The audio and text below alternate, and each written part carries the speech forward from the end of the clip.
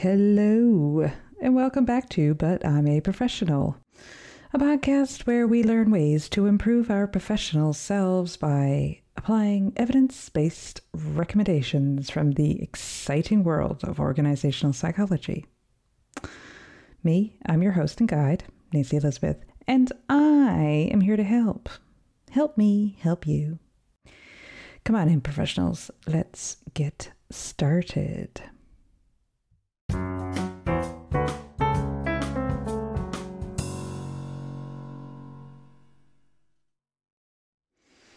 Well, come in, one and all, take a seat, pull up a pew, sit down, get comfortable, strap in, and stand back. Okay, you might be thinking, what's all this then? I thought the season was done.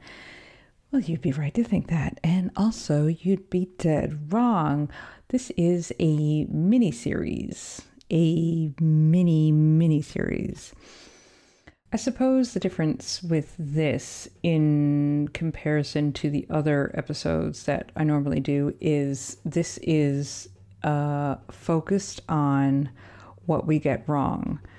And it's for people who are in managerial roles who struggle with those issues of things it should really be called what we still get wrong, because it's the issues that continue to plague us and are commonly found in these roles.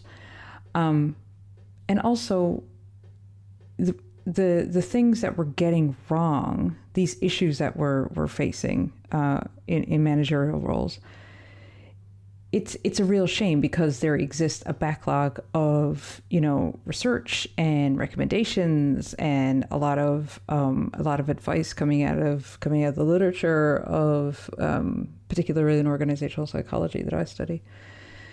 That would help to fix these things with not too much adjustment, if I'm honest. But there's this gap. I find this gap over and over where we have all this information available to us. There's a lot of evidence to support how to do something differently, and we still get business leads, hiring managers, decision makers in organizations everywhere continuing to look at said recommendations and, give it the old, no, thank you. Let me continue to shoot this organization in the foot. I think I'll carry on and chase the next fad. Actually, that's probably a little generous. I would say a lot of them don't bother to look or listen at or to anything or anyone. Oh, that's really not the tone. It's not the tone, is it? That's not the attitude. That's not what we're here for. We're not here to talk about how people are screwing it up. What we want is we want to find solutions. We're solutions oriented. And honestly, if we're going to identify why this continues to happen, why we continue to get things wrong, even though there's a lot of information out there to help us get it right with, like I said, just a few adjustments. It's often, I think, very much the case of the illusion of knowledge getting in the way of the actual knowledge, the useful knowledge. And what I mean by that is trends come and go a lot, particularly in the world of business, and they're really flashy and they're fun and they've got cute names and phrases and everybody's like, ooh, what's this thing everybody's talking about? Let me go try that. And it sort of clogs up the system and takes our attention and our time away from the sort of more mundane things that don't get as much airtime, but actually are much, much more effective in solving problems. And that's why you're here. That's why you're here, professionals. With any luck, you are, well, first of all, you're in the business of managing people in some way, shape, or form. And you are seeking guidance. And you are seeking ways to improve on those managerial approaches. And for that, I say, it's nice to see you. Pick a spot in the front. We mustn't be sad, we mustn't despair, and all hope is indeed not lost, because after all, you're here, and I'm here. And we have the science on our side, and science will be our guide. Evidence will be our beacon. Investigation, our roadmap. I guess, hop on board, listeners, and let's go right some of these wrongs that I speak of. Today's wrong is resilience. What we still get wrong about resilience. Are you ready? I thought so.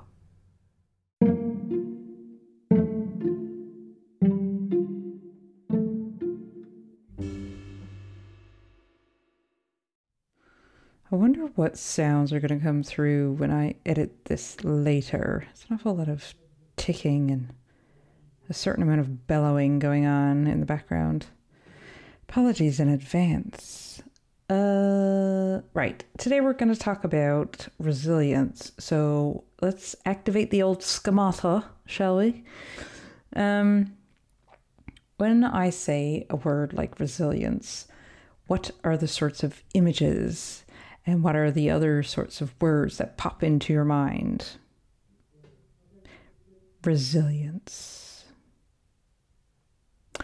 I would imagine you're picturing some form of hardship and continued hardship, some feats of strength and sustained amounts of strain of one sort or another.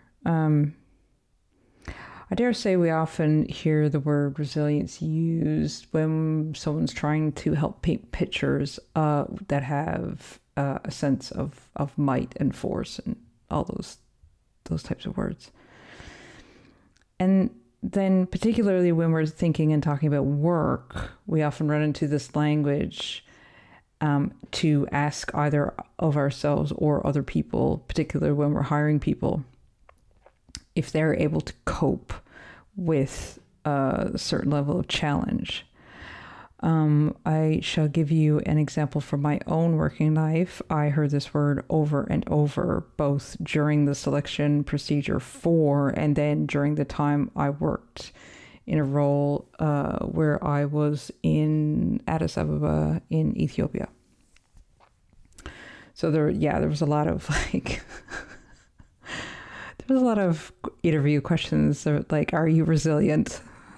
Yes. Any follow-up questions? Tell us how, and then a lot of at the end of the interview, well, you had to be resilient to work in this context. And then when I was in the post, in the role, both for my role and for the organization and for the team and everything in between, there was a lot of sort of, talking about strengthening future resilience and, all that kind of language. But it meant different things depending on who was using it to talk about what and when. You know what I mean? So I suppose my point is people use resilience as a word that talks about seemingly everything from grit and determination all the way up to unhealthy boundaries and exhaustion. And so, yes, that's one of the things that we're getting very, very wrong, the way that we speak and over-apply it to situations. But of course, you can't change how other people use it. You can only change how you use it. But if you are a manager, then that is an important first step. I think it's often used as well to discuss a sort of toughness that's required, but not nearly enough do we explain how to create the resilience for the toughness that's required, right? And so what I mean by that is when we're faced with situations in our roles that challenge us, how do we adjust to that challenge, those challenges? And how do we recover from those challenges, that adversity, etc.?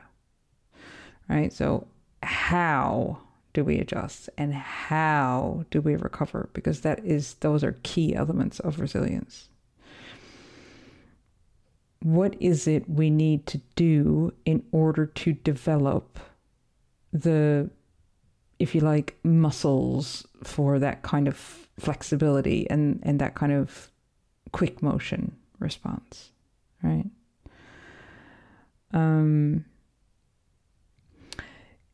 If resilience is the move that we want to deploy when we're, in the middle of the match or on the field, or choose your metaphor, then what needs to be a part of our practice, before the big game?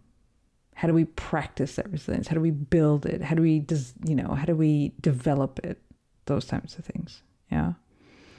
So often, I suppose, is my point, in the conversations that we have where we just bandy about this word resilience, we don't actually talk about all those other things that I've just mentioned. We don't talk about what does that look like? What does that mean? How do we develop it? How do we deploy it? How do we practice it? And also, how do we not overuse or misuse as well the word? Okay, so those are some of the ways that we're sort of getting it wrong. And I see it all the time. I mean, I see it, I'm sure you do too. I see it in everything from articles on work to, exchanges that I have with people about their jobs, to, pieces, articles that are in the news, or different publications. But I think potentially those things are, some of them you can just sort of ignore, or, chalk up to people wanting to hit their work speak quota of the day, jargon quota of the day. Some of the more serious things, in my humble opinion, that we get wrong are A, a little bit more worrying, B, a little bit more in our control. And so let's really focus in on those. Yeah. Oh, if it isn't one noise, it's another one. Why is somebody doing yard work now? I need a recording studio. Okay. Under the heading of what we still get wrong, that is worrying yet in our control, that the answer to that can be found in design. Dum dum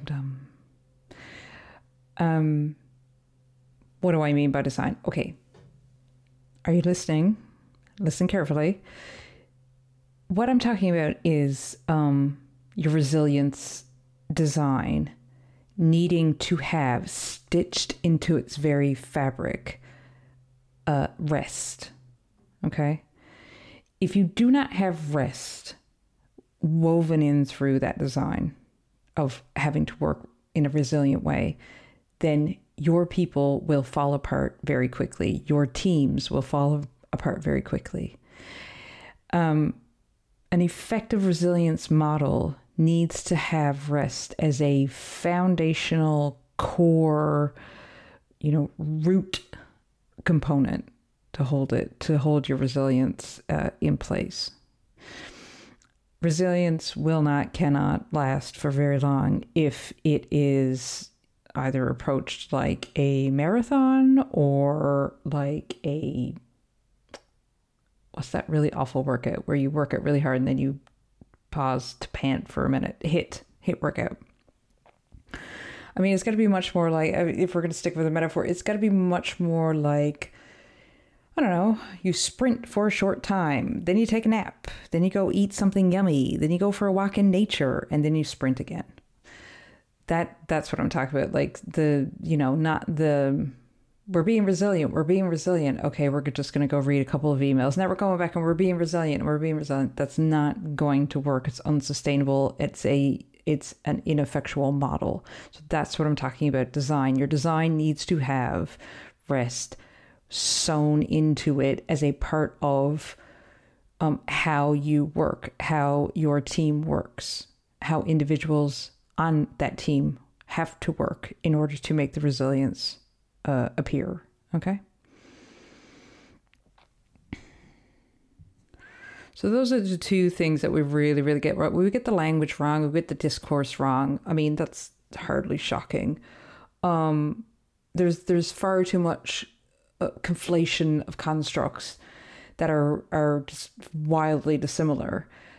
For example, people talking about grind and when what they want to talk about is resistance, and Those two things are actually, do you know what? If we could eradicate the verb to grind from any work focused conversation, that would be a public service for good. But you take my point. Any language that's, adjacent to or attached to some sort of sustained forcefulness, and that sustained forcefulness is this, great thing that we're doing because it's resilience, then that is a very clear and shiny, wonderful indication that a conversation you need to have is about getting resilience right, because you at that point are not. Okay, so enough about what's going wrong. Let's talk about how do we change that. How do we get it right?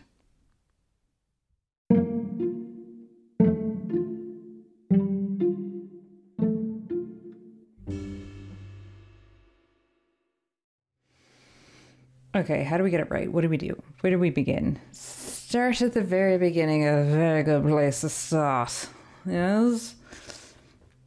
The first thing I want you to do is to consider and then make adjustments to how your team works. And I mean that very extraordinarily literally.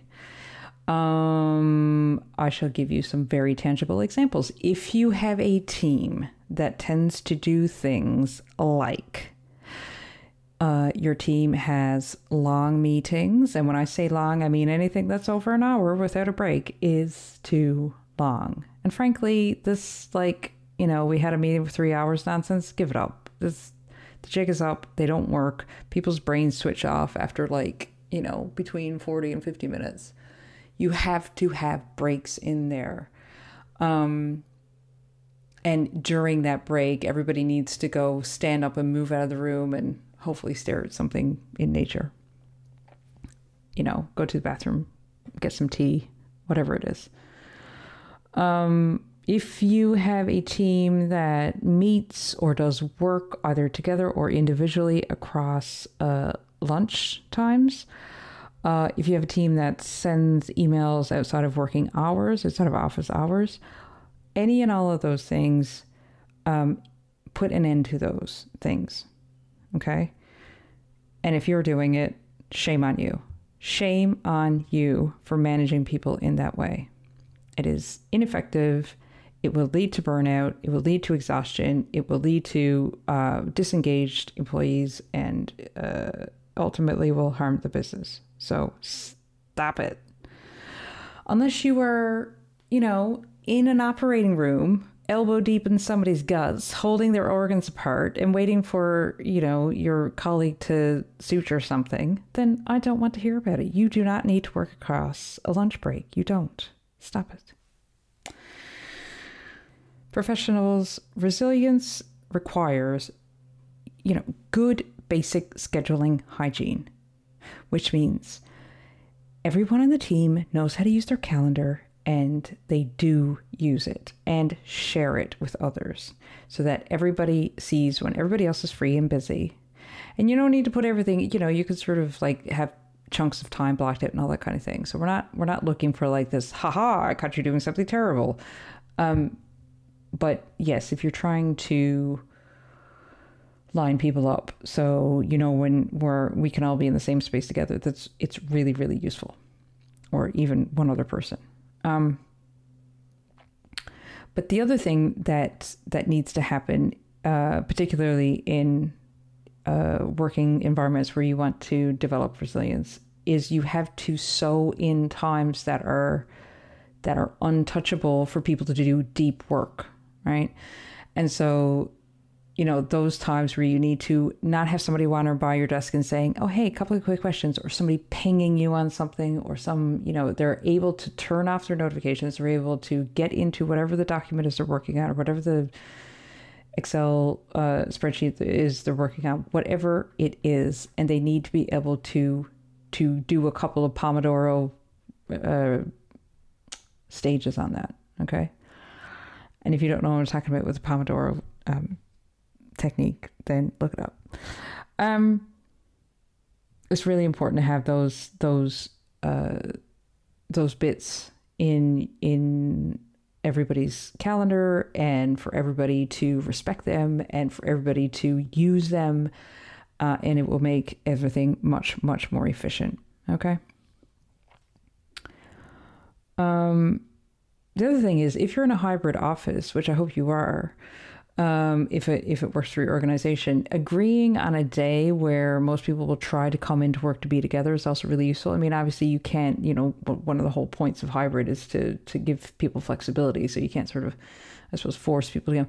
But having that conversation on the team where, okay, can we agree on a day that is most likely to be successful? Because we do have to physically come together to work on stuff sometimes.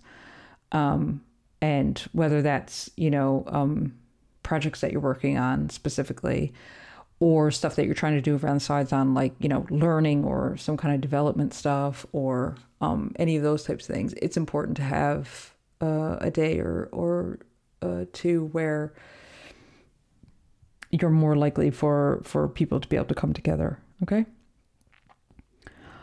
Similarly, and this is an issue that's very near and dear to my heart because I study hybrid work. Maintaining healthy boundaries is very, very important, particularly when people are out of the office, because we lose that physical barrier to work, and we lose that physical delineation. I'm at work, I'm not at work, when we are working from home. And so when I say maintaining healthy boundaries, that, what I'm talking about is not working in the evenings and not working at weekends, particularly in a way where it is very visible to other people. So they can see emails coming in at those times, or, those types of things. Not working on when you're supposed to be off, when you're supposed to be on holiday or vacation time, depending on what you call it. If it's the case that you're working from home one day and during the day you had to do something, so you do some things in the evenings, that's fine. But learn how to use the delay send function on your email. Nobody needs to be, I forgot to turn off my notifications and now I'm getting pinged at 9 p.m. about work and I'm unable to detach. It's really harmful, and you cannot have resilience when you have that kind of constant attachment to your work. You need to have good hygiene around those things. Okay. There was a journal article published back in 2020 in the journal, what was it called? Social Science and Medicine. The title of the article is Mental Health Effects of Long Work Hours, Night and Weekend Work, and Short Rest Periods. The paper was, like I said, trying to look at the effects of work schedule on mental health. And one of their samples they used was a group of 1,334 white-collar workers. And the authors of the paper found that long working hours and working on weekends caused a deterioration in mental health. The authors in this who conducted the study also found that short-term rest, for example, a few hours of rest in the evening, was not as impactful as long-term rest, for example, across the entire weekend.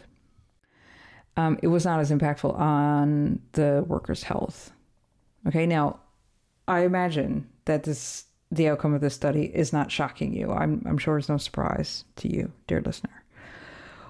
What I would imagine most of us are aware of is the importance of rest.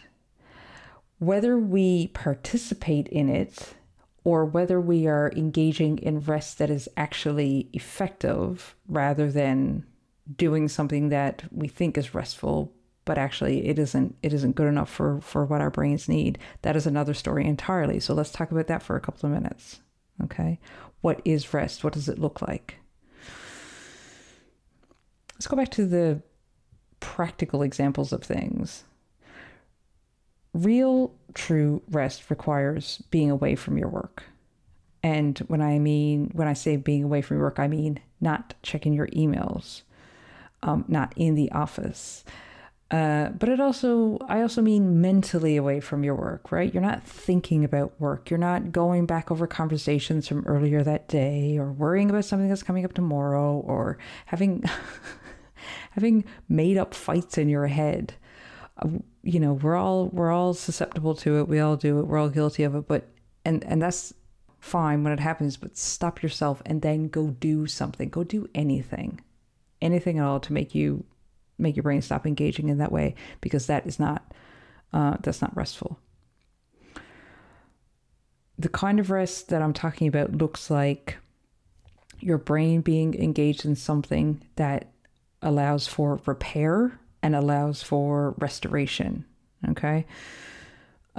Some activities that help with this repair and this restoration that I'm talking about are, for example, any kind of manual dexterity activity does this. Things like painting or drawing or crafting or tinkering, bit of tinkering. Great word. Exercise of basically any type helps to repair your brain. So, and it doesn't have to be hugely strenuous. You just go for a walk in the evening. That's great.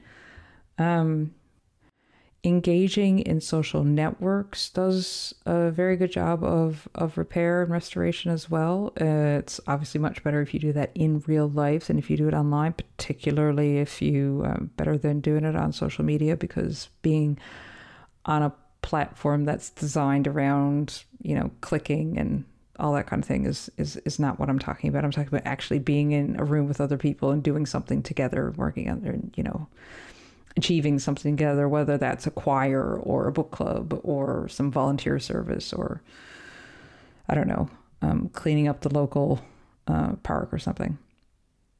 So you want to be in the same physical space as other heartbeats, essentially. Okay.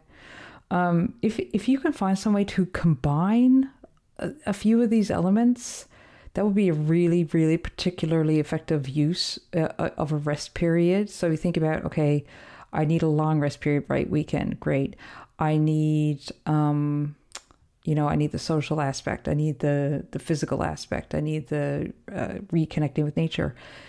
I mean, look up things like, if you're in the UK, well, actually around the world, I think people do it now, the park runs, right? You don't actually have to run on those things. You just, register, show up, it's free, and you could walk the whole time, and that's fine. And you're with others, it's social, it's physical, you're moving, you're in the great outdoors. I mean, tick, tick, tick, it's all very good. If you were to choose one evening a week to commit 20 minutes of journaling and do some sort of worry audit, or what's stressing me out right now, what am I excited about right now type thing. And then you started your morning with some gratitude practice or recognizing some bright spots in your recent days. I mean, you'd be levitating. You'd be doing very, very well. So that's what we need to do. Okay. Not be resilient. Oh, let me just check my emails for a few minutes and then go back to being resilient again. That's not restful enough.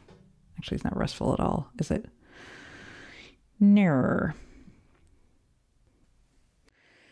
Well, I know what your follow-up question is going to be. Your follow-up question is going to be, okay, so I manage this, savvy group of, hyper-motivated personnel. How am I going to get them to do any of these restful things? Well, that's a very good question. Let's address that in the next section. It's time for a break.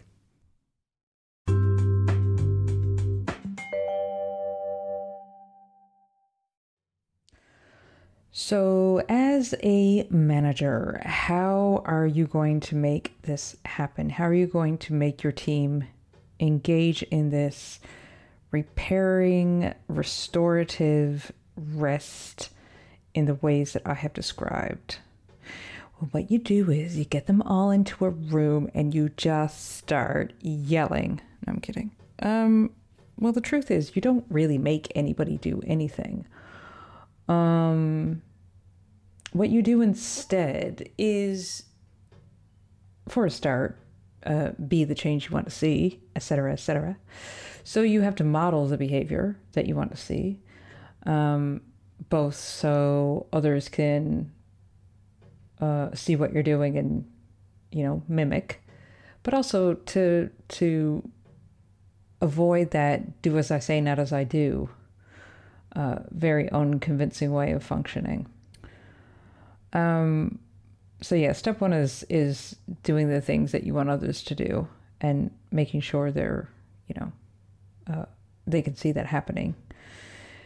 Another thing you ought to consider is bringing in the sort of learning that needs to happen, if that learning needs to happen in a more formalized way, i.e. if you need to get somebody in to do a couple of workshops on, whether it's scheduling hygiene or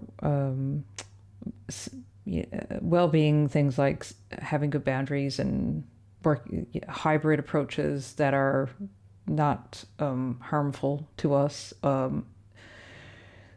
Any of the things that I've talked about, if that needs to be a formalized learning intervention, then make that happen. Okay.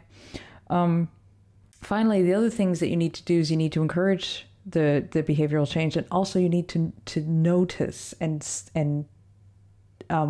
say that you are noticing the changes taking place. I mean, too often change starts to take place and managers don't feed that back to the people who are making those changes and need to hear, yes, like that. Very good. Some organizations I have read about have started sort of initiatives for learning and sharing on teams. So this is a very small scale example that has large impact. And the initiative kind of goes like this. Everybody on the team gets some kind of, if it's available, gets a learning stipend, and they spend it on any kind of learning. It doesn't have to be related to their job, to work, to the nothing. They just get, here's your fill in the blank amount of money, but you must spend it on, it must be spent in some learning capacity. So you must put yourself on some kind of, I don't know, whether it's a cookery course or basket weaving or small engine repair. I don't know, whatever it is.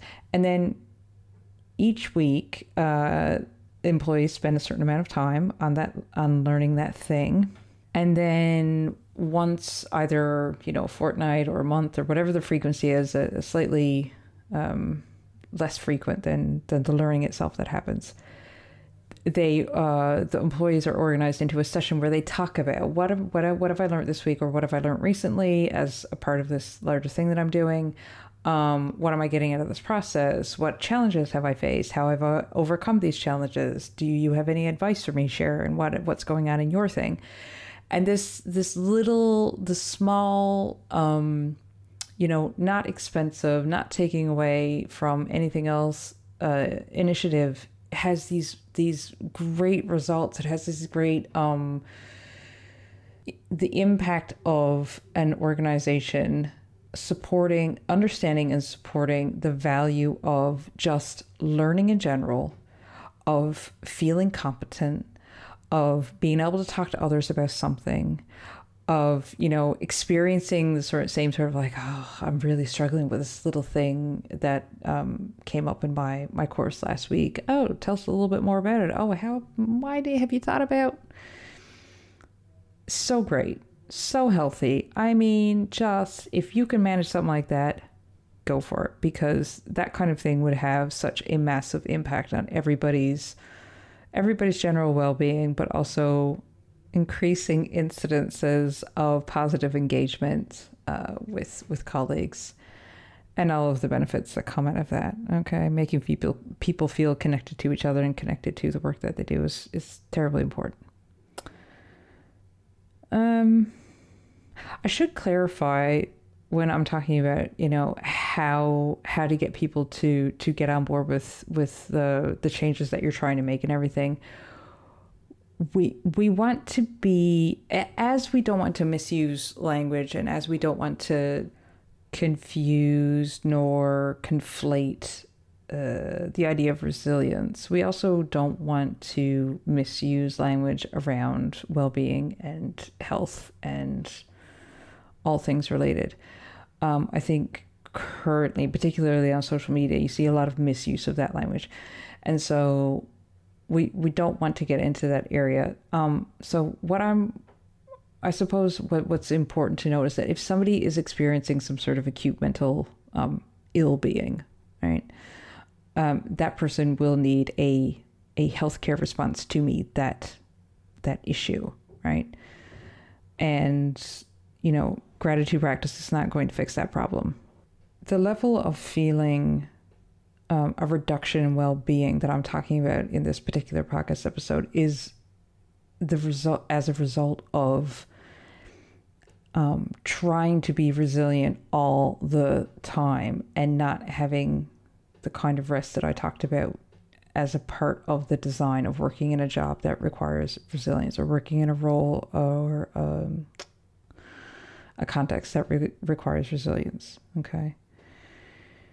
So, that might be happening across the space of a day's work, or that might be happening across a longer period of time, such as, you've been in that role for a few years and it's really you're really starting to feel the effects of it, or you're seeing the effects of it happening on your team, for example.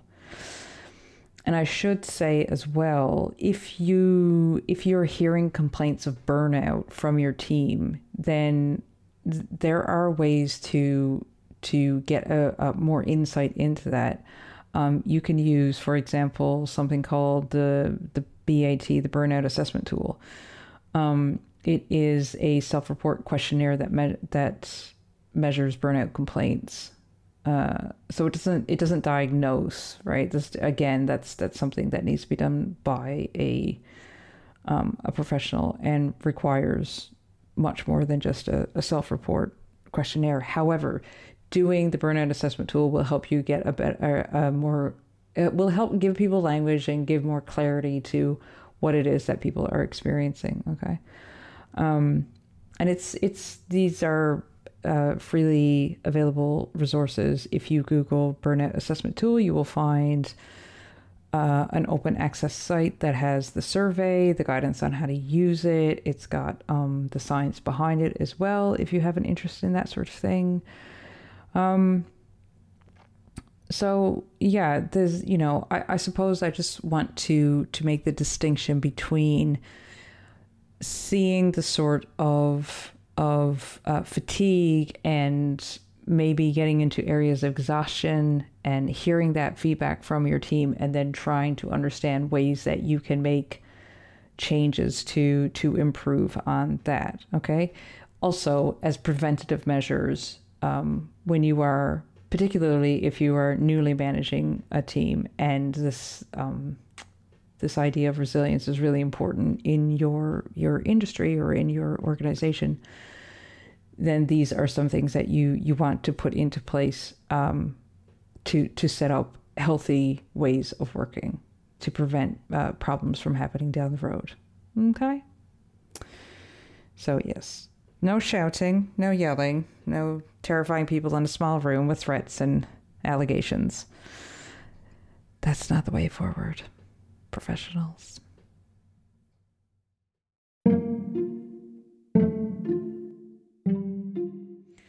I want to thank each and every one of you very much for tuning in today to listen to this episode on what we are getting wrong, what we are still getting wrong about resilience. Please tune in for future episodes on topics such as teamwork, productivity, and other things that we still inexplicably get wrong, and how we can get them right, or at least closer to right. As always, you can follow me on what used to be called Twitter @ButI'mAProfesh. You can find me on LinkedIn. Good luck. And you can email the show at butimaprofessional@gmail.com. Also, I have a Substack where I write the written version of these episodes, if you are more of the reading sort. Please engage, like, share and comment on these things on the socials so that other people will see them and will be able to equally benefit from them. I wish you resilience and I wish you rest. Thank you for listening. See you next time. Goodbye.